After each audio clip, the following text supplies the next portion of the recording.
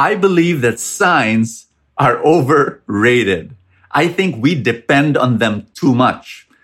Lord God, do you want me to go to Hong Kong or Singapore? Lord, Hong Kong, I need to see a red rose. Singapore, Lord, white rose. Lord, should I say yes to this suitor number 1 or suitor number 2? Lord, if suitor number 1 will call me at this hour, then it means it's a go. If it's, we have all these kinds of, and they're overrated. We're so fixated in them. Here's my message. Instead of focusing on supernatural signs, why not focus on natural signs and use your phenomenal brain? You have a brain that can defeat all the computers put together, all the computers in the world. Put them together, it will not be able to discern the way your mind discerns. So your mind and your heart in prayer, reflecting, evaluating, weighing things, and then you'll be able to take those steps. That for me is very, very important. And the way to do that is this. This is so important, to be able to shape your mind, to have the mind of Christ. That for me is more important than waiting for supernatural signs.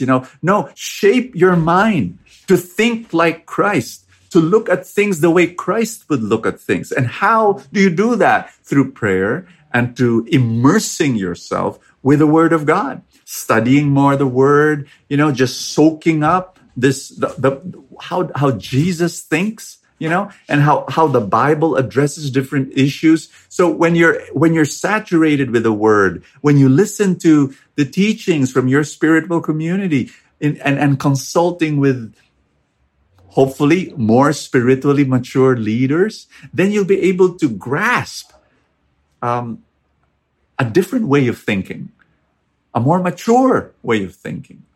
And then you can make your decisions in a better way. There are moments in life that I don't know if it's a coincidence or not, but I feel that God is saying something to me.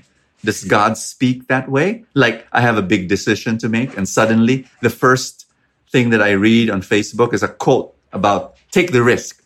Is God speaking? Do I believe in that sign? So if that is the reaction, put it this way. It's so easy to misinterpret those kinds of coincidences. Really, you will be biased, and your biases will come out in the interpretation. So, for example, you see a sign that says stop, and so you have, there, it's a stop, it's a stop sign. God wants me to stop. Stop what? And so you will be biased towards something that you want to stop. It's so easy to you're praying for a white rose. Oh, Lord God. But then you saw a pink rose. And so what does that mean? So your biases will come to play. Pink. So I was praying to go to Canada. And if God wants me to go to Canada, it's got to be white, but it's pink. So pink does not mean Canada. Maybe it means UK. So there you go. So I really, really tell people, do not depend on supernatural signs to make decisions. Instead, look for natural ones. Very, very important. Shape your mind to have the mind of Christ. Or sometimes too, when my boyfriend takes me for granted and my friends tell me, sign yan, iwan mo na siya. But I love him. It doesn't happen all the time anyway. Do I need to believe in these signs? Another thing, I feel bad things happen to me because of things I did in the past.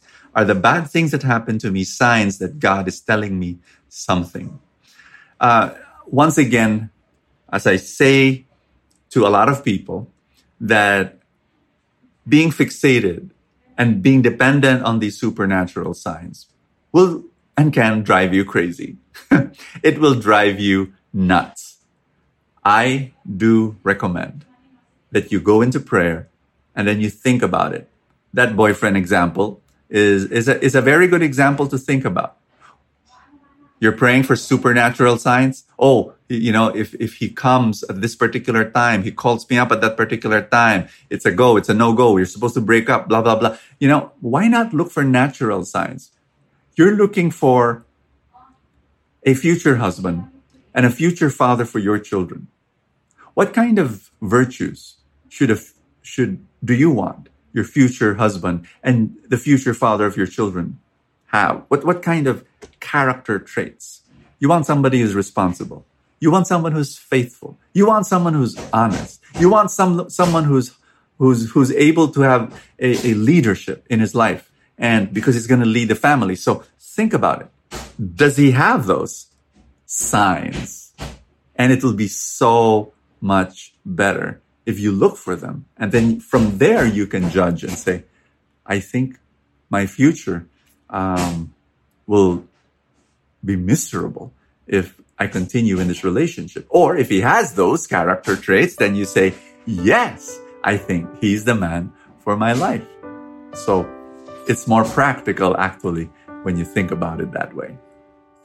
Thank you for watching Soul Food. Don't forget to like, comment, and subscribe.